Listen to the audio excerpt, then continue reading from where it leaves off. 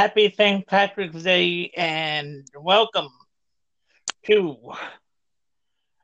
the Sunday edition of Soldier Up for Jesus for Sunday, March the 17th, 2019. I, as always, your host, Mike Keenan, along with my friend and brother in Christ, Mr. Anthony Valerio. Happy St. Patrick's Day to you. Happy St. Patrick's Day to you, Mr. Keenan. How are you today? Good, and yourself? Hey, blessed as always, brother. You know that. I'm rich every day. So, I got a few things I want to share today, but I'm gonna do something differently. I'm gonna let you share your things that you want to share first, and then I'm going to close out the show with mine. all right, fair enough. Um, Day 20 of our 30 days of prayers for God's name. And it comes to us today from the book of Proverbs, chapter 3. We're going to read verses 19 and 20. The Lord by wisdom founded the earth. By understanding, he established the heavens. By his knowledge, the depths were broken up, and clouds dropped down the dew. God is wise. God knows and acts with perfect wisdom in all things. He always acts for our good, which is to conform us to Christ. Simple as that. Nice. Yep, day 20. Today, went to church as always. I have another wonderful teaching. And our teaching Here we go. sir, I know how much you love these. We're going to talk about worship. Worship the Lord in the beauty of holiness. True worship is God-centered worship. People tend to get caught up in where they should worship, what music they should sing in worship, and how their worship looks to other people. Focusing on these things misses the point. Jesus tells us that true worshipers will worship God in spirit and in truth. John 4 and 24. This means we worship from the heart and the way God is designed. Worship can include praying, reading God's word with an open heart, singing, participating in communion, and serving others.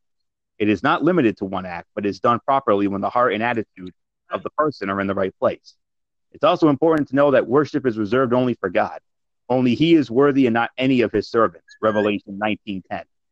We are not to worship saints, prophets, statues, angels, any false gods, or Mary, the mother of Jesus. We also should not be worshiping for the expectation of something in return, such as a miraculous healing. Worship is done for God because he deserves it and for his pleasure alone. Worship can be public praise to God. Psalm 22 and 22, 13, in a congregational setting, where we can proclaim through prayer and praise our adoration and thankfulness to him and what he has done for us. True worship is felt inwardly and then is expressed through our actions. Worshiping out of obligation is displeasing to God and is completely in vain. He can see through all the hypocrisy, and he hates it. He demonstrates this in Amos 5:21 to 24, as he talks about coming judgment. Another example is the story of Cain and Abel, the first sons of Adam and Eve. They both brought gift offerings to the Lord, but God was only pleased with Abel's. Cain brought the gift out of obligation. Abel brought his finest lambs from his flock. He brought out of faith and admiration for God. True worship is not confined to what we do in church or open praise, although these things are both good, and we are told in the Bible to do them.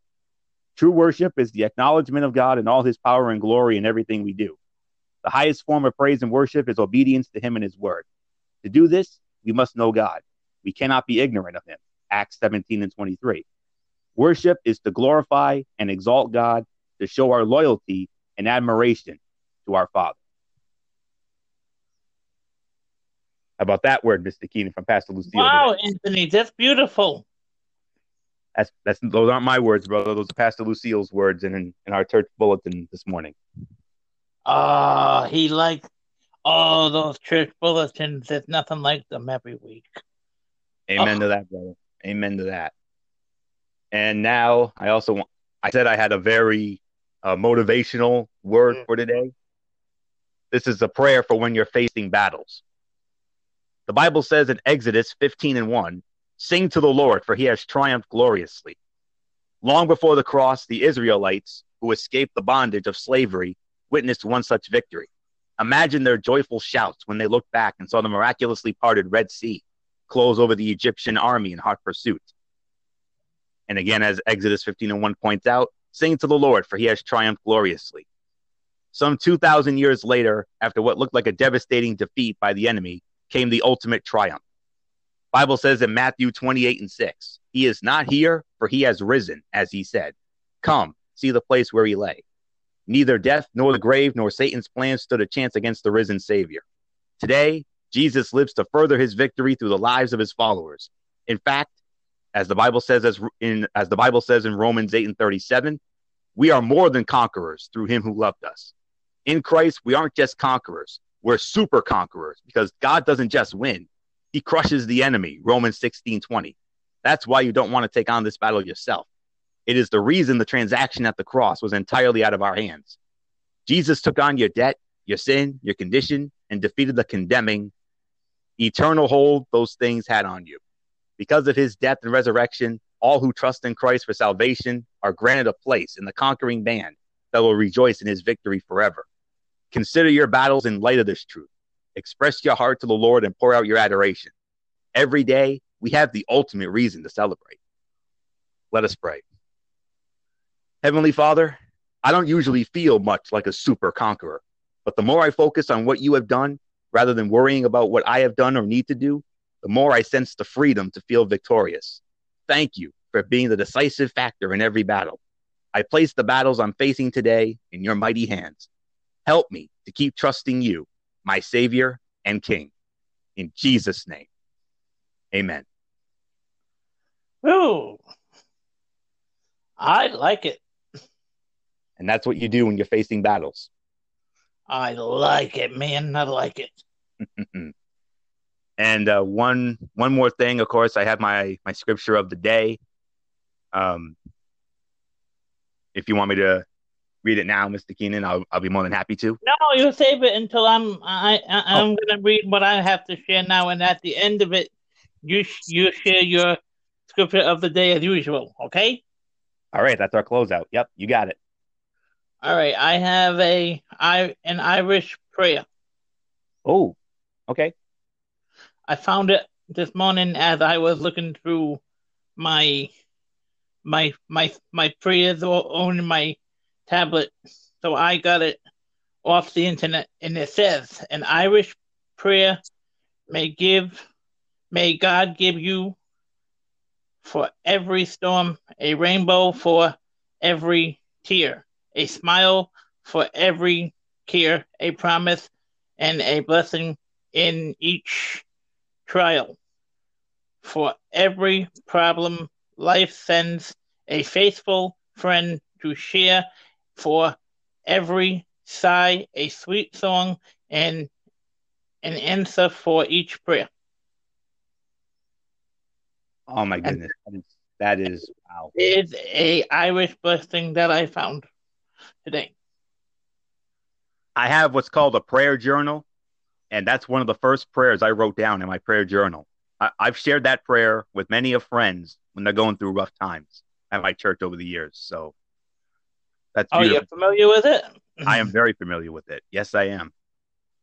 Okay, I have a prayer from the book of Patience. I don't know how to say that, but am I saying it right? It's E-P-E EP E-P-E no E-P-H EPH. E-S-I-A-N-S. Oh, the book of Ephesians. Yes. Okay. It Ephesians. says the book of Ephesians. It says God, it says grace be to you and peace from God our Father and from the Lord Jesus Christ. Amen. And I have another one from the book of Psalms 151. It says it's from the book of Psalms 150 of 1. And it says, praise ye God, praise ye the God, praise God in the sanctuary, praise him in the firmament Firmament. of Firmament. of his power. Wow, you quoted King James on that one. That's awesome. The original King James Bible. Yes. And I have one more. All right. It comes from the book of 2 Peter, Okay. Second Peter. Yep. 1 of 2. And Okay.